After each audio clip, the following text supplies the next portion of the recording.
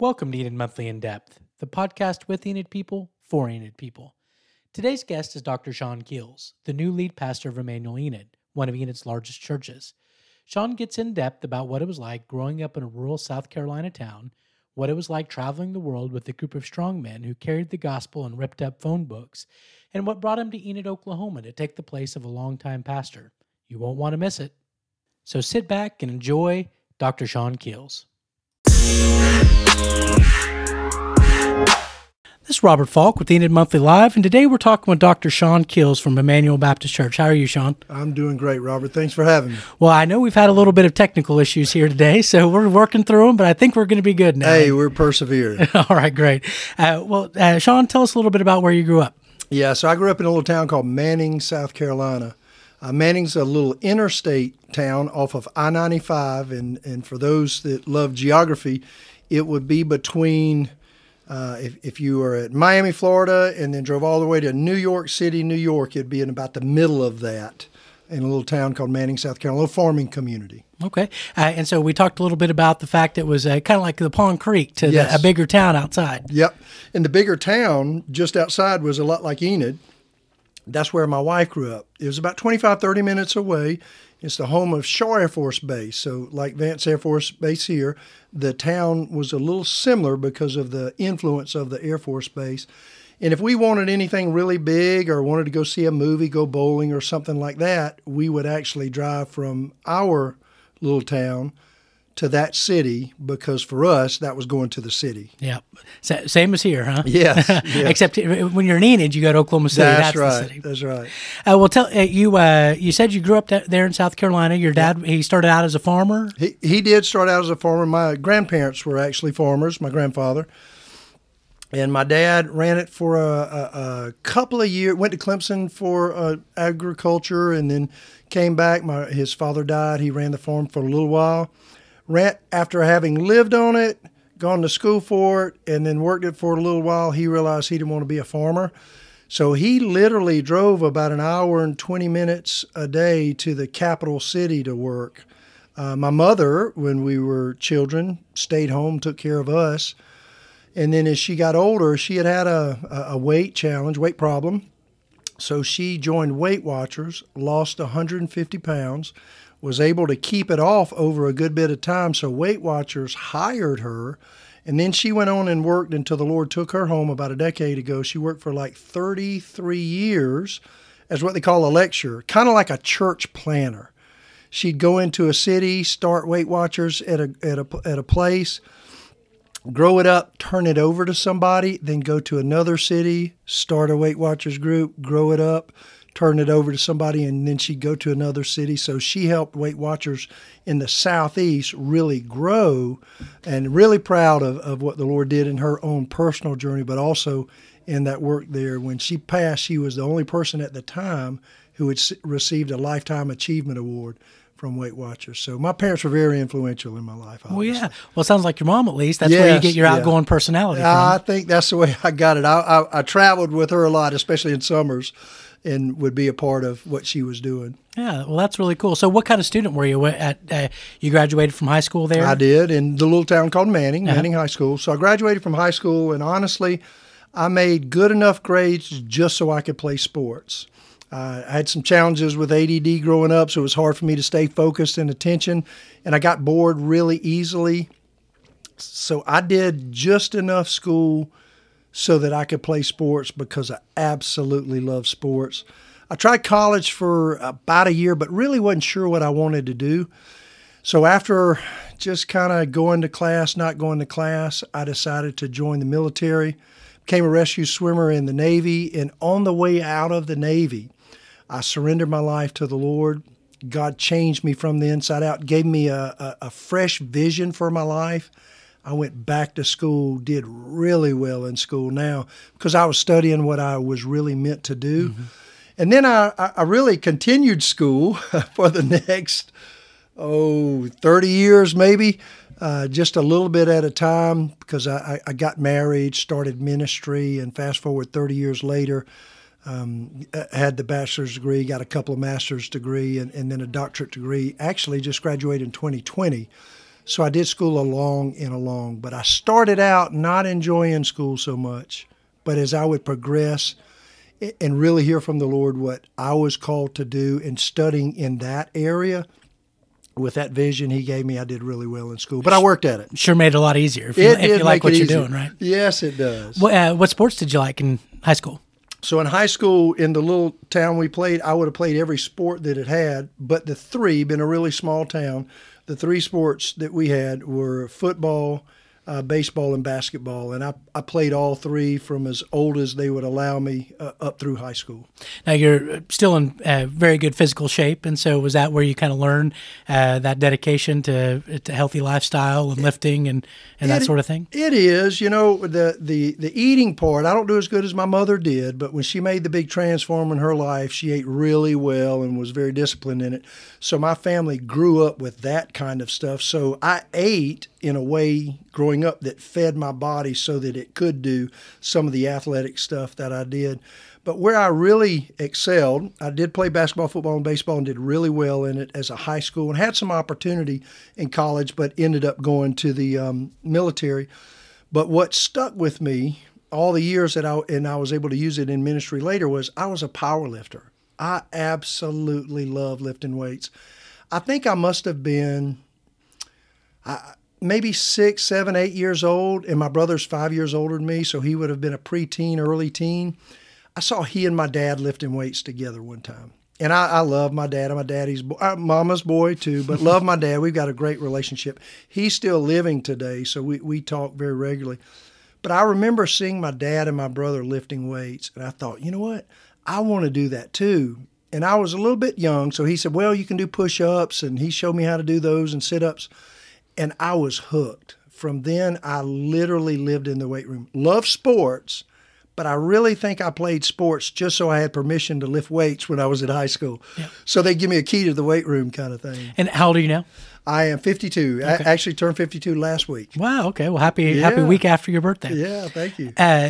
Well, back then, weightlifting, I mean, there was some of that, but it wasn't near as, especially for sports, it wasn't nearly as integral to being a competitive high school program. It was actually really, in my area of the world too, really just getting started. So I played for a really small private school up through my 10th grade year, and then I transferred to the bigger public school for a number of reasons. One, for recruiting purposes, and they just built a brand new school.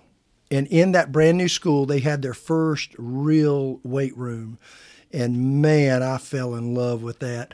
But I can remember my football coaches wanted me to lift weights. But my basketball and my baseball coaches didn't want me to, because at the time they thought it would, if you didn't stretch, obviously, they thought it would make us slower. But of course, now basketball and baseball, it's a regular routine. They just have to make sure they're doing their stretching exercises. But back then, there was not a big understanding because weightlifting was not as popular in high school athletics. Yeah. We kind of joked for wrestling in my high school that we had a weight room, but we would just go and mess around. I mean, we didn't have, no coaches were there. We didn't know what we were doing at all. So, so you went to college, you said. What college did you go to for that So I went first year? to the University of South Carolina. And then, did you walk on or play, or were you just going to go? No, I when I graduated from high school, I had some internal challenge in my own life. I had a struggle with alcohol. Started as a young teenager, so I had opportunities to go play some college football, a little NAIA school. But as a result of some of the bad decisions I were making, my dad actually wouldn't let me go off. So I stayed home for school, and he wanted to test the waters. So I went to the University of South Carolina in Sumter. So the University of South Carolina is actually in Columbia, but they have these branch campuses. So I went to a campus in Sumter so I could live with my mom and dad and drive back and forth so they could kind of keep an eye on me, because I didn't know the Lord then. And I also was making really bad decisions because alcohol was impairing and soon would literally almost destroy my life. So as a result of that, I actually bypassed a couple of scholarship opportunities and stayed home. After a year, realized I just wasn't a good student. Again, didn't know the Lord, didn't have my head screwed on straight. So I went in the military, honestly, trying to run away from my life. And I became a rescue swimmer because it looked challenging. And I thought if I would do something challenging, maybe it would help me get rid of the other challenge that I had in my life, the one that was destroying me, and that was alcohol. Yeah. A lot of times we use distractions like that. So something hard or challenging or to keep our minds off of those challenges that we have in our own brains. So that definitely makes sense. Well, did you enjoy your time in the military? Or was it more did. Of I did enjoy my time. I will say that the alcohol challenge that I had, it actually joined me. It went with me. Geography didn't make me better. What I needed was Jesus and a fresh perspective on life and a power greater than myself to help me overcome that. But I went in the military, and when I went through all my training and rescue swimmer school and stuff, it was so challenging that was all I could really do was just train and do the school. There were no opportunities to go out and be a part of the struggle that I had in my life. So while I did that, I did great. But once I got out of school, got to my command and started doing my normal job, over time, I couldn't handle that free time, so I found myself drinking again. So in the Navy, I ended up going through rehab a couple of times. And as I went through rehab a couple of times, God actually used that in my life for me to deal with some things in my life that maybe I had never really dealt with that could have actually pushed me toward drinking. And as a result, toward right at the end of my naval career, I surrendered my life to the Lord Jesus Christ. And not only did I find sobriety, but I was saved from my sins. And as a result, God gave me not only a fresh perspective on life, but a power from heaven to live the life that He really designed for me to live. Then when I came back, man, I dove into school because I actually wanted to make a difference in other people's lives. So as I started studying in school, I started making really well. But it was only because what I was studying I knew would help me be who God wanted me to be. Was there somebody that really pushed you toward that direction to give your life to Christ? You know, there were a couple of people that were very instrumental. One was, I was attached to a ship as a rescue swimmer. I was one of a couple of swimmers that we had on our ship in case anything would go wrong. Obviously, a lot of times we were out in the ocean. So if anything that go wrong, we would be deployed to go rescue. When we were in the Persian Gulf, we were plane guard about a mile off the coast. So if a plane got hit with a missile, the goal would be they would get over water and eject, and then I would go out by helo or off the side of the boat if we were close, or in what's called a motor whale-boat. It's like a little speedboat that would take me so that I could do that rescue. So that was kind of what I would do. So I was actually attached to a ship in my naval career. Well, in our ship, these sleeping quarters, the beds are stacked 3 high, so it's like a bunk bed to the 3rd degree. Well, I slept on the top. Well, the guy that slept right under me was a devout follower of the Lord Jesus Christ. And I can remember at night hearing pages turning. And I can remember looking over and seeing his light on, and we had curtains that it's almost like you're lying in a coffin with the side of it open and you close your curtains. I can remember saying, his name was Arch. I can remember saying, "Hey, Arch, what are you doing?" He says, "Sean, I'm just reading the scripture." Well, I grew up in church. I didn't grow up in Christ, but I did grow up in church. So I wasn't opposed to the Bible or spiritual things. I had just never appropriated its message about the Lord Jesus, so I had never really walked with Him. While I was religious, I didn't have a relationship. So I would periodically say, "Hey, Arch, why don't you read it out loud where I can hear it?" And he would read it, and it would remind me of those vacation Bible schools that I used to attend as a kid, or summer camp like Falls Creek here that I used to go to. And I would remember some of the joy that I even was able to taste a little bit and saw others experience. And there were moments where I would go, "I want that." But then we would go into a port and I would have free time and I would go back into the clubs or the bars and I would get further away. And then I would come back and Arch's influence would kind of like be pulling me back toward the cross. And then we would have liberty again in another country and it would draw me away. But ultimately there was a night that through Arch's influence and a couple of others like him that God put in my life, that I was at a moment where I had to decide whether I really wanted to live because I was kind of spiritually bankrupt, or whether I might actually take my own life. And at that moment, God put a song in my mind that I learned as a little kid. Jesus loves me, this I know, for the Bible tells me so. And I am telling you, I wish I could explain it better than the words I'll use, but God opened my spiritual eyes in such a way at that moment that I couldn't help but to cry out a simple prayer and ask God to forgive me. And from that day forward, October 1992, October the 29th, 1992, I have never gone back to living the life that I lived. I'm not perfect today, but I am saved and I live with a different level of passion. And that was like just a month or so before I stepped into civilian life. So God really changed me from the inside out so that when I came into my civilian life, I was able to move forward. Did you already know at that point that you weren't going to re-enlist or make it a career in the Navy? I did. You know, I knew that the Navy was good. I take my hat off to people who make a full career out of it. And even though there were moments that I really loved and contemplated about making a full go at it, I knew that my first enlistment would be it. So I had determined that I needed to figure out what I was going to do. Didn't know what it was, but needed to figure it out. But when I surrendered my life to Christ, it really was, I would say within just a couple of weeks, that God gave me a burden for students. I was only 22 years old. So he gave me a burden for students, maybe middle school age. So I went to school when I came back to be a school teacher because I wanted to teach and coach and actually help students not make the same mistakes that I made in life. Well, while I was finishing up my school, I'd gotten married, and my wife and I were volunteering at a church a lot like Emmanuel Enid. We started volunteering in the student ministry. It was a church that her mother and father had started when she was only 5 years old, and now it was about like Emmanuel Enid in size and influence. So I was volunteering in the student ministry, and my old high school basketball coach was actually the student pastor. They were in a transition. He was still coaching and teaching, but he was leading the student ministry during this transition. So I was helping him out while I was studying to be a teacher. Getting close to graduation, he went to my pastor and said, "Sean is your next youth pastor."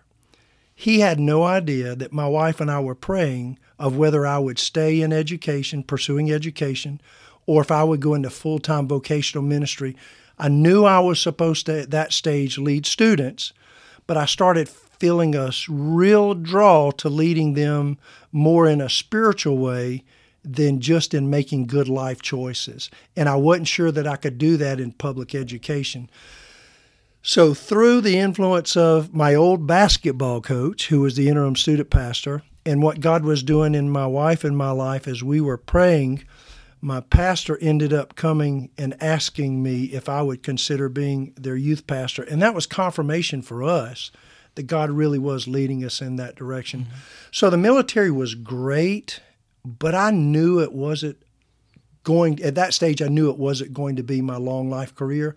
Thought teaching might be it, and it really is teaching. It's just in a little bit different way than I first thought when I was studying in my undergraduate. So was this church in Sumter? This church was in Sumter, South Carolina. And you mentioned your wife. Where did y'all meet? So we actually met at the YMCA in Sumter, South Carolina. So while I was a student at the University of South Carolina in Sumter, when I got back from the military, I also managed the men's fitness center in the YMCA and did some personal training. And because of my background as a rescue swimmer and formerly a lifeguard, I used to teach swimming lessons as well. My wife was a school teacher. She taught visually handicapped students. She traveled from school to school for all the schools in that district and taught students that were either completely blind or considered legally blind. So she worked with the visually handicapped students from each school at every grade level. But she also taught aerobics in the evenings after school at the YMCA. So I would see her coming into the YMCA and think, man, I would really like to get to know her, but was horrified. I'm now learning how to live a sober life, just getting out of the military, starting to get my Christian legs under me, walking with Jesus. But the alcohol used to be courage in a bottle for me back in the day, so I wasn't really sure how to approach her now, a year into my sobriety, because I thought she was extremely beautiful, and I learned that she loved Jesus, and I just wasn't sure if she would actually talk to me. But through the encouragement of another friend, I finally, with the Lord's help, got up enough effort and said something to her at the Y. And literally from that day, we've been together ever since. Oh, that's nice. Well, I the listeners know, and you probably know, that I've had my own struggles with alcohol, so I can definitely understand. In a small town, did some of those rumors and things about you growing up, did they follow you around? Was that kind of difficult to deal with? So a couple of times it did early on, but once people saw that the change in my life was authentic, and it took a little time for me to prove that, and I understand that. But once they saw that the change was authentic and that Jesus really was the Lord of my life, not just my Savior, but He was the Lord of my life, man, I started getting invitation to invitation to invitation to speak all over the place, which eventually led me into a lifestyle of evangelism for a number of years traveling the world.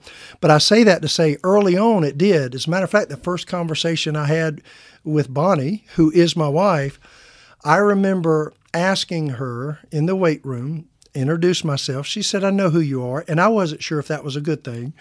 She said, "I know who you are." And I said, "Okay, is that a good thing?" She said, "Well, it depends." And I said, "What do you mean?" She said, "Well, I'm not a drinker and I don't party."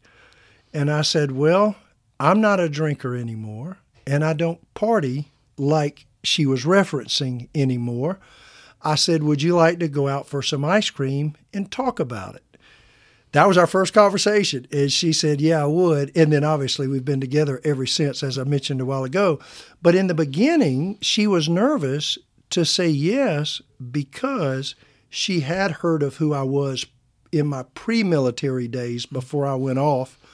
I remember when I was student pastor at the church, when I first started, the pastor wanted me to preach the message the first week I was in the church as an encouragement to me, but also for the people to get to know me a little better as I would share God's word that day. And they put on the sign outside on the main highway coming into Sumter. Remember, I was in the neighboring city where I grew up, and this town I was in was really small, and Sumter wasn't a massive one, so people knew me in both towns. Well, they put on the church sign, "Guest speaker, Sean Keels." Literally, somebody from the little town I grew up in pulled into the parking lot and came in and asked the pastor if they were having some kind of work release program so prisoners could speak that day.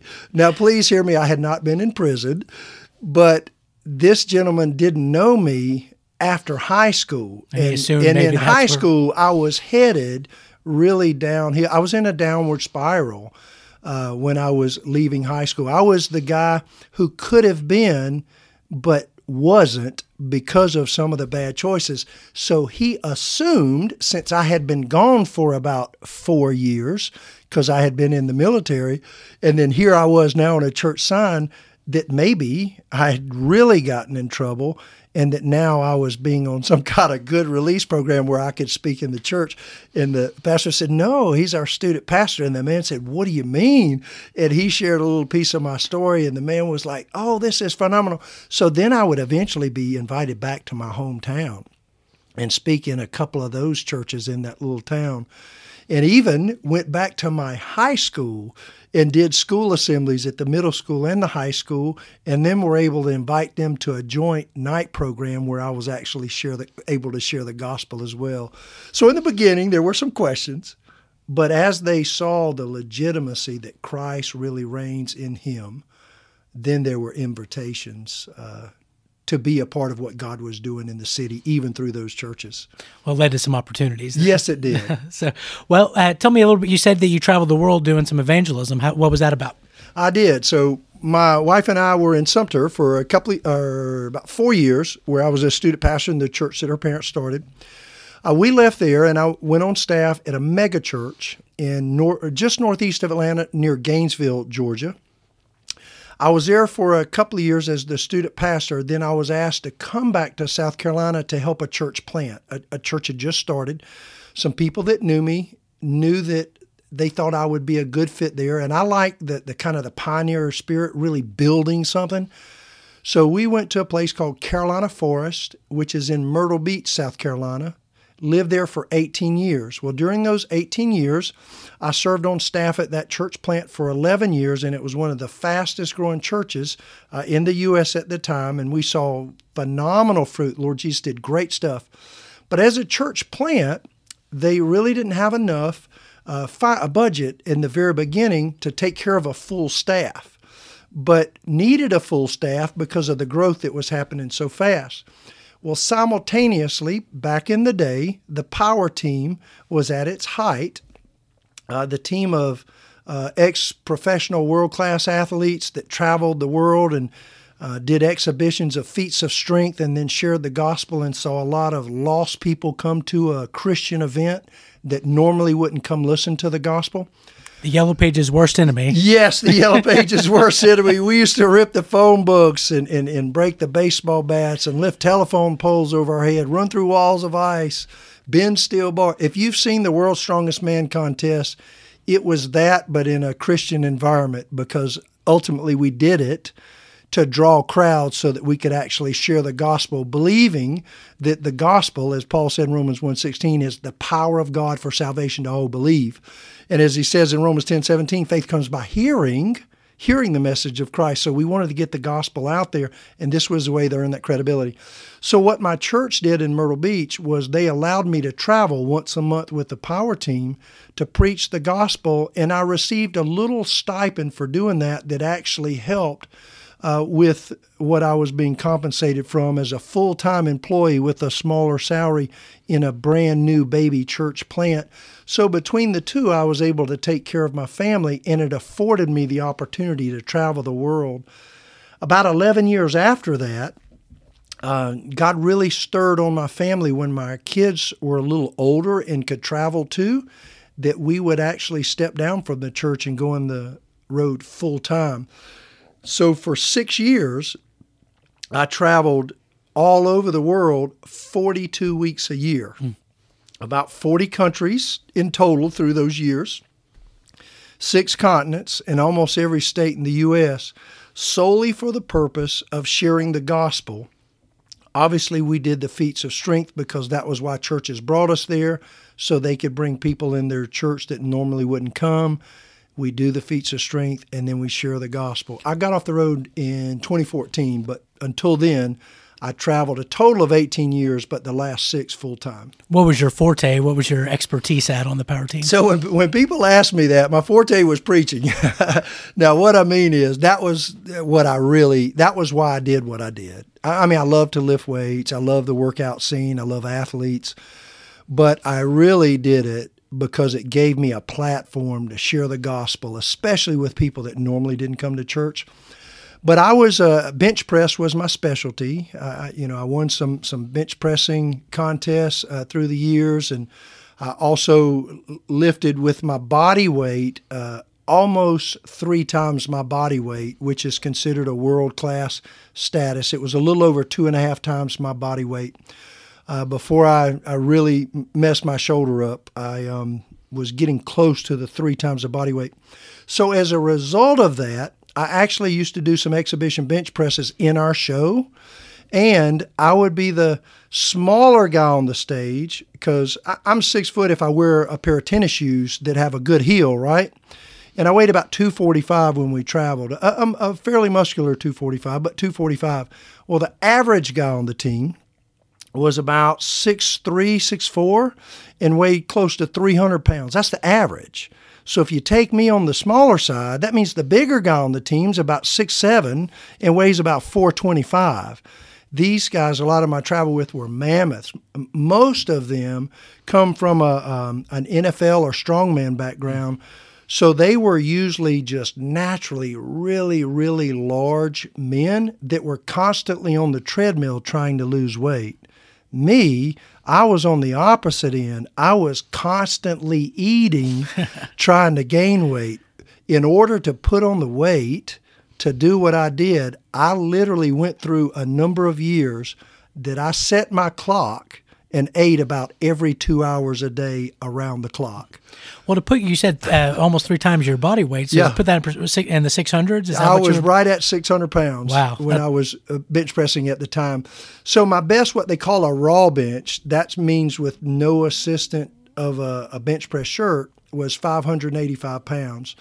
With the census of what they use in weightlifting contests, so that you protect your chest, so that you don't what they call explode your chest explode your chest, or what will be tearing your chest. Mm-hmm. You put on these really, really tight shirts that actually, they do give you a little bit of a extra help in the push department because they're so tight.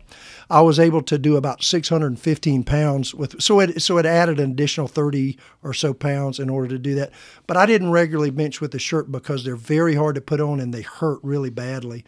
So my best, what's called a raw bench press, was 585. What are you at now? I saw you working out the other day. You did say you hurt your shoulder, so. So I had a full shoulder replacement on one side, like they cut it off and put a new one in there.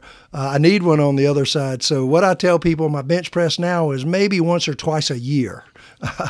There's not really a weight on it. I honestly just work out today to stay in healthy. shape. Now, I am going to run with my kids for fun one of these Spartan races in June, but that's more like doing monkey bars or push-ups or something like that, obstacles in a run, but that's more just to do something with my family.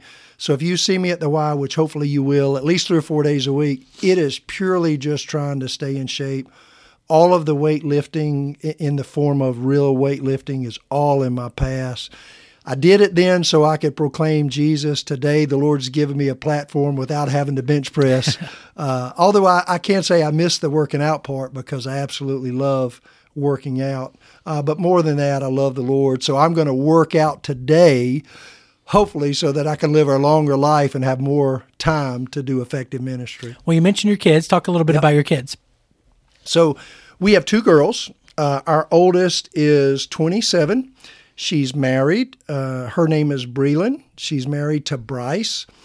She worked for me on staff at Putnam City Baptist Church. When I got off the road in 2014, as I mentioned in the very early part of the podcast, we moved to Putnam City Baptist Church in Northwest Oklahoma City. We're there for about 7.5 years before coming here. She was on my staff there as our communications director. And when she had our first grandchild, our little baby girl, Indy, 11 months ago, just last week, she stepped down from her position, became a full-time mom. Her husband, Bryce, worked at OBU in the Video and Technology Department, Oklahoma Baptist University, for a few years. And then recently, I guess about a year ago, transferred over to Crossings Community Church over in Edmond, OKC area. And he's their video tech director in the venue. They have a couple of facilities on campus with different types of services. So he runs the video and tech department there, I believe is the official title, in the venue. Our youngest daughter is 24. She still lives at home and is finishing up school at Berkeley Music College. She's doing it online in music production. She also worked at PCBC. She led our student ministry worship team.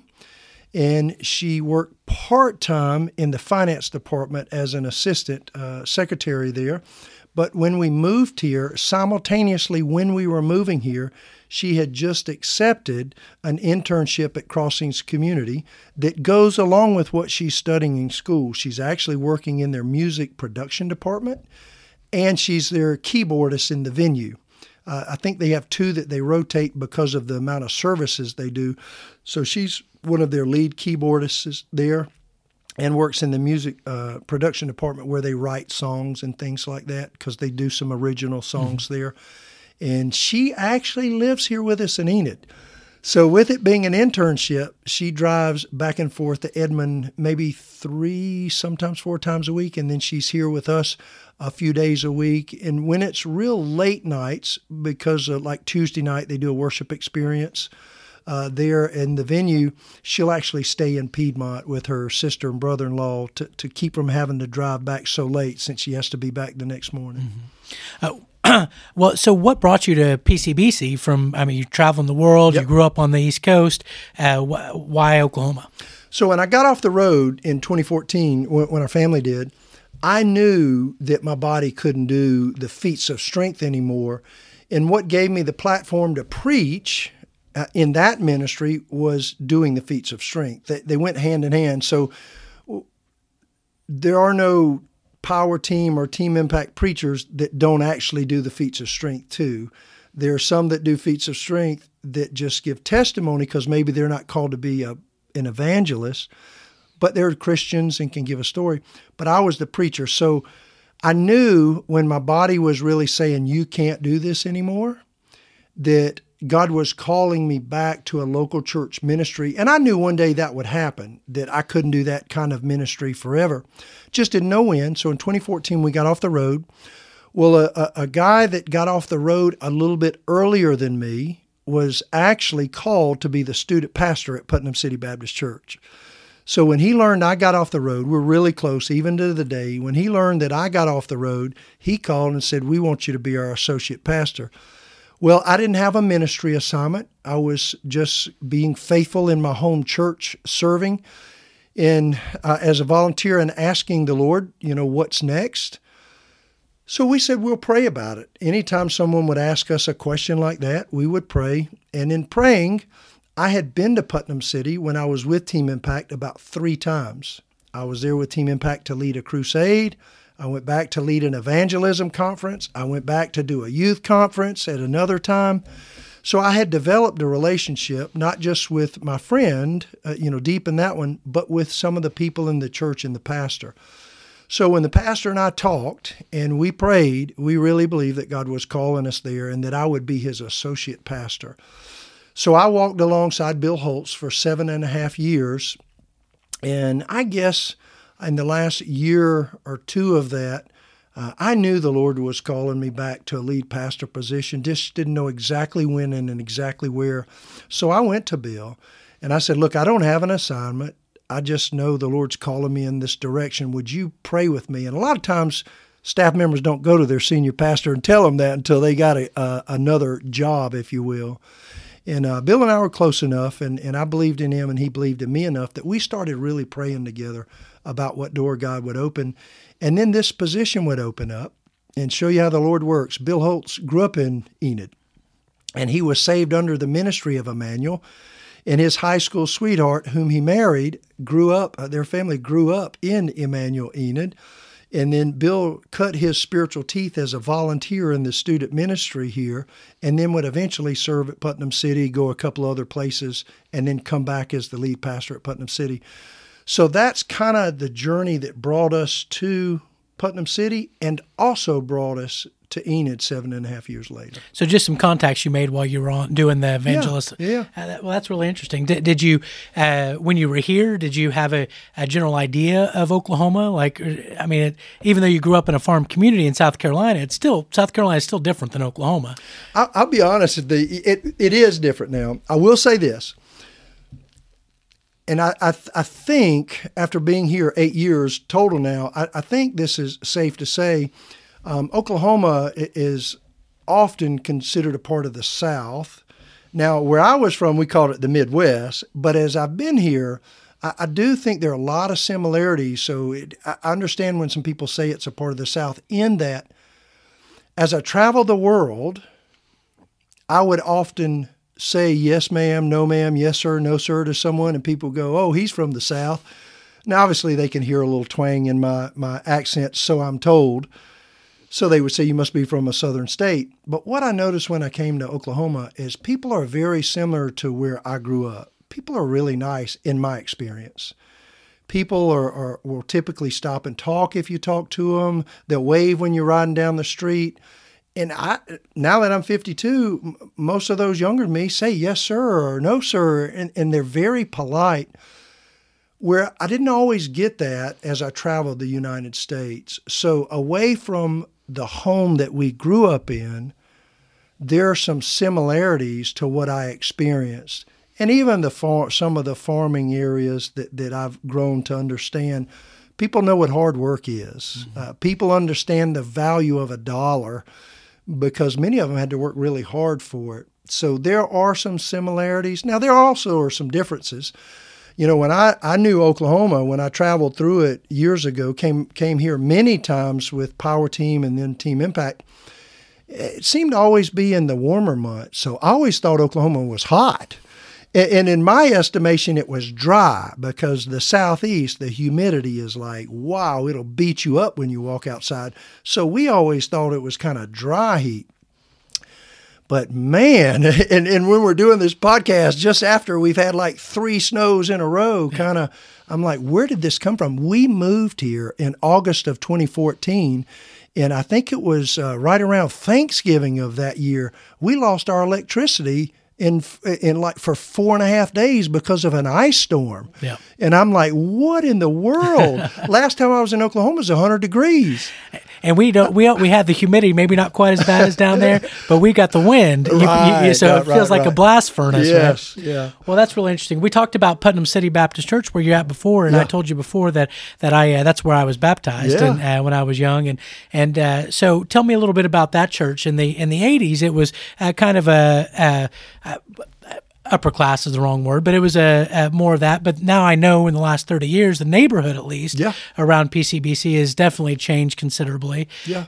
Has the church changed too, or is it still more of a elite's the wrong word, but does that make sense? It makes 100% sense. So I would say it still has some of the personality it once had, but I would say it's more of a middle upper class, as well as there's some upper class. It's a good blend in my estimation. So when Bill went to the church, I'm guessing it's trying to remember, it's maybe 11 to 12 years ago, and that probably 11 and a half years ago, and then I went about 7 or 8 years ago now that I've been here for a little while. When he went, there were probably about 250 people or so. So it was a really old church, and I say that very respectfully, in that there were very few, if any, young families and children left, unless it was grandparents raising their grandkids. So the church had lost a lot of people through the years for a variety of reasons. Because in the 80s, it was a pretty large church. It was one of the larger Southern Baptist churches in the convention here, the Oklahoma Baptist, and definitely in Oklahoma City. I want to say it was somewhere between 2,000 and 3,000 that were active in. Now, the membership obviously was bigger than that, but that actively attended on a weekly basis back then in what they called Sunday school, which is where they kind of measured the numbers from. So today, when he got there, it was down to about 250-ish or so. And the Lord really used his leadership, and those that were still the remnant, they refer to themselves affectionately as, that were still there carrying the mantle that many others helped make happen with the Lord's help, obviously. And over a decade, Bill would build a team that God would use to bring that church up to where it's very close to the size of Emmanuel today, and its influence in that area of the city and beyond is really growing. So God has done a really neat work, and the generations have blended. So it's a very multi-generational and a multi-socioeconomic, a little more toward the middle and upper, if you will, but there's also others there that might not fall in those categories. So there's a good mix, if you will, of people, which I think churches should look like. We should all feel welcome. You know, I heard this saying years ago, and I absolutely love it in a lot of contexts, but it certainly fits, and that's the ground is level at the foot of the cross. Mm-hmm. You know, regardless of where we stand on the socioeconomic scale, regardless of our gender or our color or our nationality, before the Lord, we're all just people who need Jesus. And when we see each other that way, we can build a church that really honors God and welcomes not just welcomes, but betters the city itself. Well, when you were looking for a position, you were praying with your lead pastor for a position to open up. Did you expect that it was going to be in Oklahoma City, or did you just have no idea? It could have been in California for all you knew. We honestly had no idea. I knew the Lord was stirring in. It's probably been 2 years or so ago. I knew the Lord was stirring in my heart. Obviously, my wife and I prayed through it a little bit first, and then I said, you know what? We were integral parts of that team and what God was doing there. Last thing I wanted to do was leave that church empty-handed. Love the church, love Bill, Cammie, love the people. So I started meeting with Bill, and we started praying. And as a result, I started letting people know in ministry that I trust and that he trusts. We started letting people know. And I would learn about a church, and maybe I would look at it and say, would this be good? And honestly, there were a couple of different churches that it looked like might be a good fit and I might go to that I really, my wife and I just didn't sense that this was what we should do. And when Emmanuel opened up, after I met with Bill, we really sensed that this could be where God was bringing us. So I took my name out of any other search that was involved in at the time, as some people were looking at us, so to speak, and said, no, we're gonna walk with Emmanuel for a little while and really see what the Lord does. And the further we got down that road, the more we were sensing that this is where God was going to draw us to. What was it about Emmanuel in particular that you were excited about, or that you really thought was a great opportunity? So one of the things that I love about Emmanuel, as I was looking at Emmanuel and even to this day do, is that it's a church that strives to leverage the influence it has to help get people close to Jesus.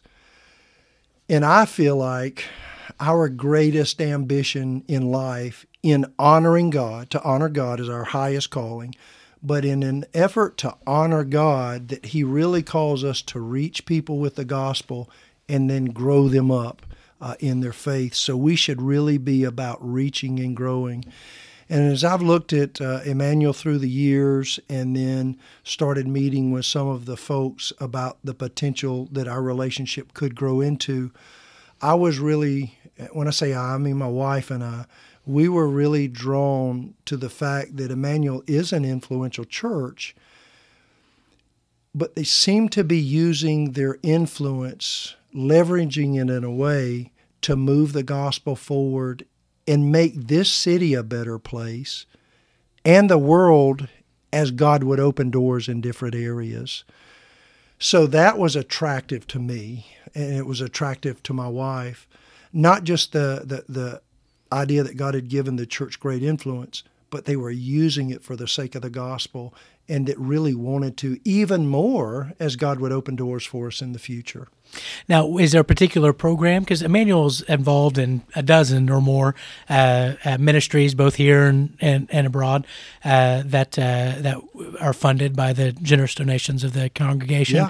Yeah. Was there anything that you've been here a couple of months? Is there anything that you've been particularly excited about that you're like, man, that's a really cool program? So some of the things that I've noticed that I really love, and I'm just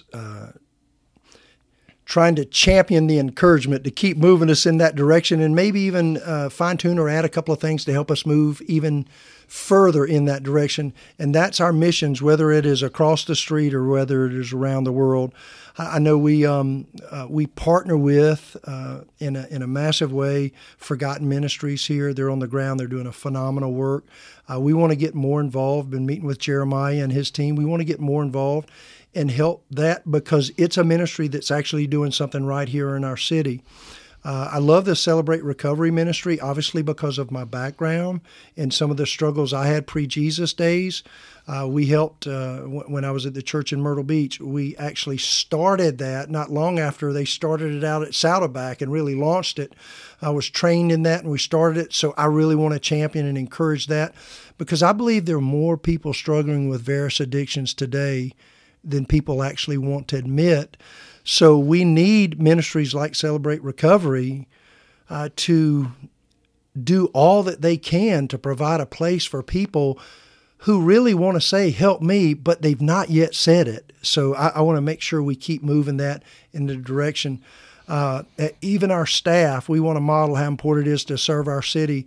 We're starting now to once a month look for a place. So maybe if you're a listener and there's a place in the city that you need some help, let us know, and we'll pray about whether this would be something we could do. Our staff, we're going to start going out once a quarter, getting some volunteers to run the office for us, and we're going to go out once a quarter and just serve in our city, whatever way that is. Next week will be our first time ever doing it, and we're actually working at the Mercy House, cooking some meals and be serving a certain area of the city, some families in that area. And things like that the church was already doing, but maybe we'll add some more energies to it so that we can do something in this city to make a difference for the sake of the gospel and the good of its people, but also around the world. We have other ministries like in Niger and Poland and in Guatemala that God's opened doors through past relationships. We want to deepen those relationships and pray as God would bring more people to be a part of this vision. Obviously, when more people become a part of it, the finance part grows, which allows us to walk into more open doors around the world, like some contacts I have in India that we want to be a part of in this jungle area where they're reaching tribal people that have never heard the gospel in this predominantly Hindu area. So locally and globally, these mission areas.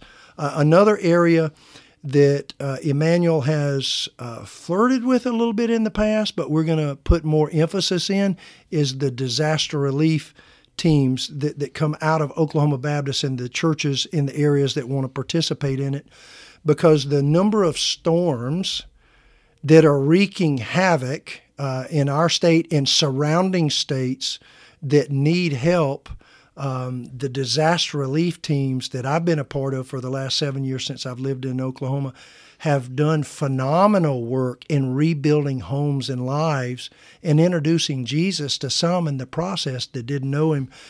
So we're just too healthy of a church not to be involved in that.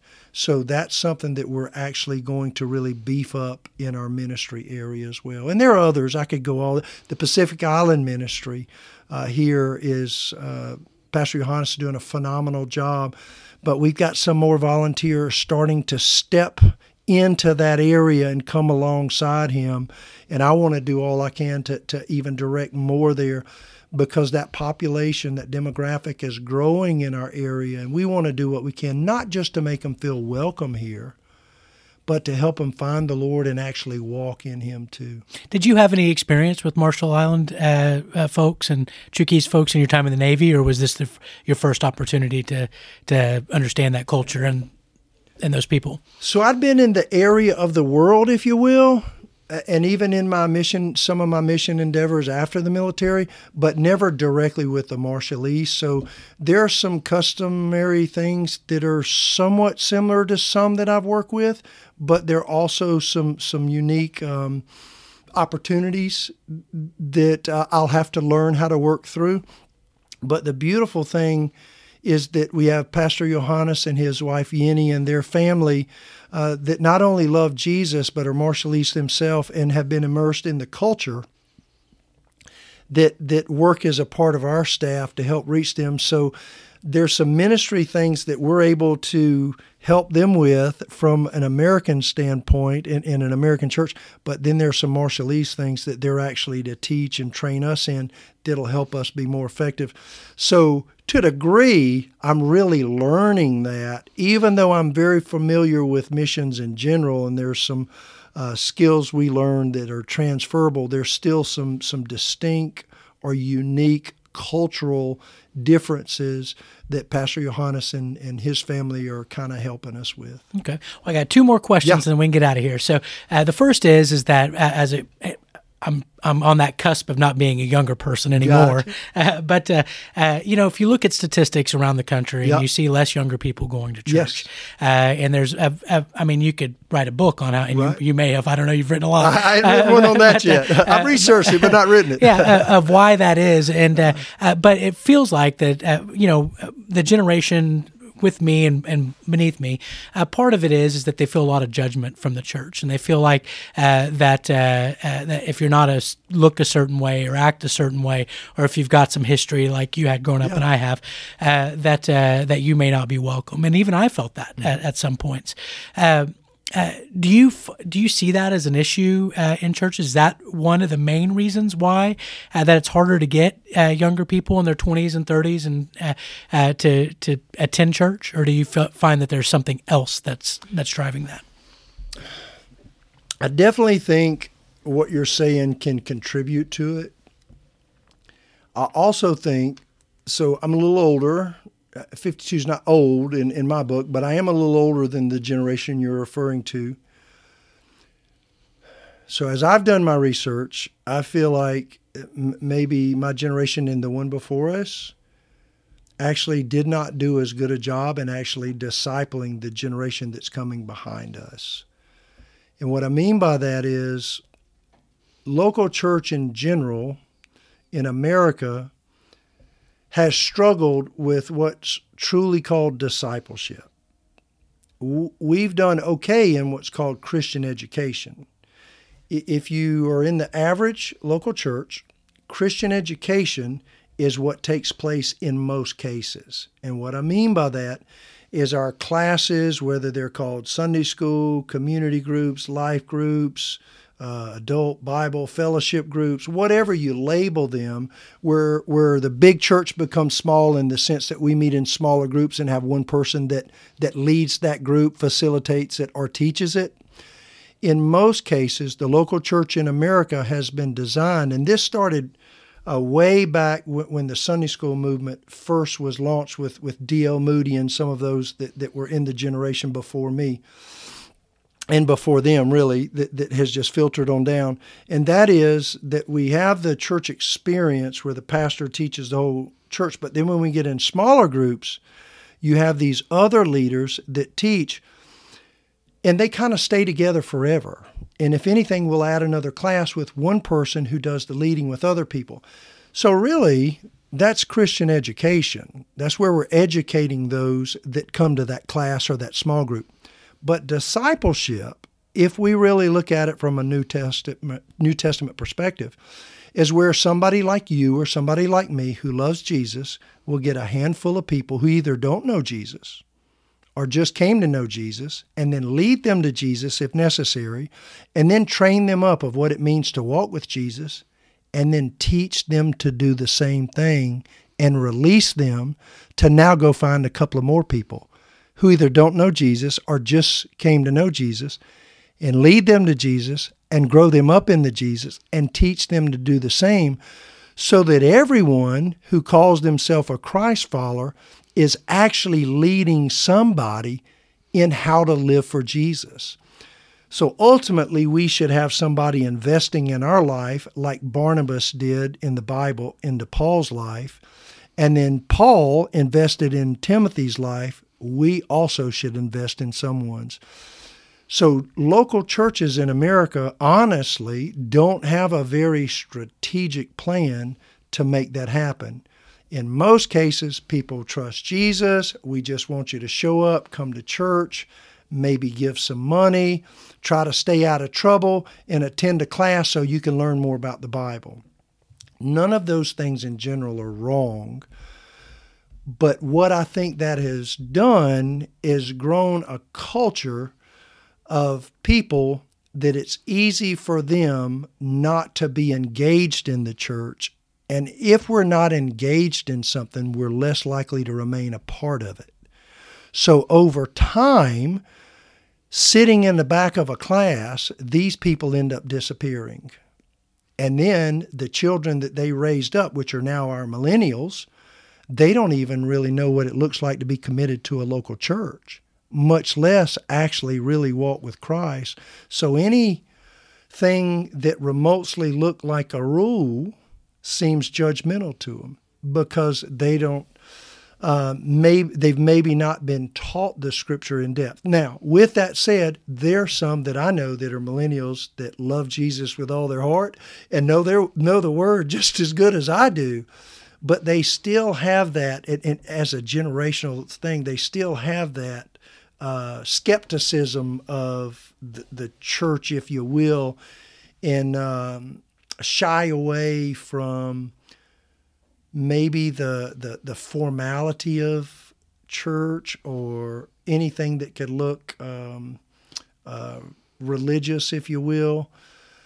So that's why I say there's not real one thing I think I can put my finger on, but I do think one thing is that we do have to look at the generations before us and say, okay, maybe the way it was done as a whole wasn't exactly everything that needed to take place. Doesn't mean everything needs to change, but it does mean we need to look at some things that we might do better.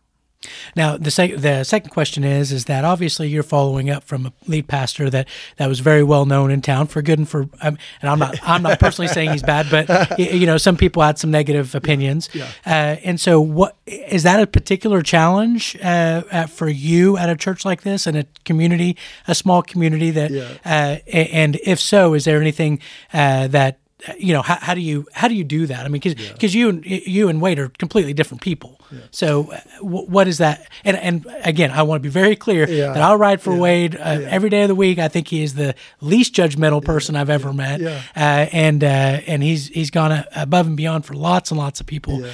And so, but with that said, I mean, there's obviously some in the community that don't feel the same way. Yeah. I only giggle, and I don't mean it disrespectfully to anybody, but because I've heard some stories. Yeah. Okay. Let me just say about Wade and Rochelle Burleson, I have had nothing but unbelievable experiences with them. They are some of the kindest people to me and Bonnie and even our family that we have ever met. Even before I came here, when it looked like this is what was going to happen, he and Rochelle reached out to us and came to the city and met with Bonnie and I. We had great lunch and just really poured into us and allowed us to share with them. And we just really sensed from that regardless of what anybody would say or might have been said or not been said, that we would have a really good relationship. And I've been here for 2 full months and 3 days. Today's March 3rd, started January 1st, and we have had nothing but incredible experience with Wade and Rochelle. Wade calls me his pastor. When he's not busy doing what God's called him to do in his next season of life, he and Rochelle attend church here. They come in just like any other member would, and they smile, and they shake hands and hug people and say hello. And then after the end of the service, they shake hands and smile and hug people again, and then they step out. So our relationship is great. They're reaching out to us. Their response to us, like the church itself and the city, has been incredibly positive. I am happy for what God has called him to do. And not only have they received us well, the church has received us well, and the city. So we are really in a good place. We feel good about it. So you haven't felt any particular challenges? Not at all. I really have not. And I knew, regardless of whether it was Wade or somebody else, following somebody after 30 years. That's a good point. So I called my mentor. I have a mentor as well. I believe people should pour into us as we pour into them. I called my mentor, who I didn't know when he was in seminary, attended Paul Burleson's church, who was Wade's father. And so I learned a little bit about Wade as a high school quarterback and his family. And my mentor, Dr. Austin, loves the Burleson family as well. And he never really said anything about you really need to pray because you're following Wade. He said, Sean, following a pastor after 30 years can be a really good thing, or it could be a nightmare. He said, so you make sure God is calling you to Emmanuel Enid. That had nothing to do with who Wade is. Mm-hmm. It had to do with a man who had stood in and carried a mantle for 30 years. We prayed, and God revealed to us that God was clearly calling us here. And thus far, it has been beautiful from the church, in the city, and from the former lead pastor of Emmanuel Enid, who now is an avid member, a growing member, a faithful member of our church, who calls me pastor now. And I would consider a friend. Well, good. All right. Well, I appreciate it. Thank you for your time. And I apologize for the technical difficulties. All good. And we're really glad. Pick up a copy of the Enid Monthly magazine all over town. Check us out at enidmonthly.com and be sure to subscribe and like the podcast. Awesome. All right. Thanks. Thanks. You.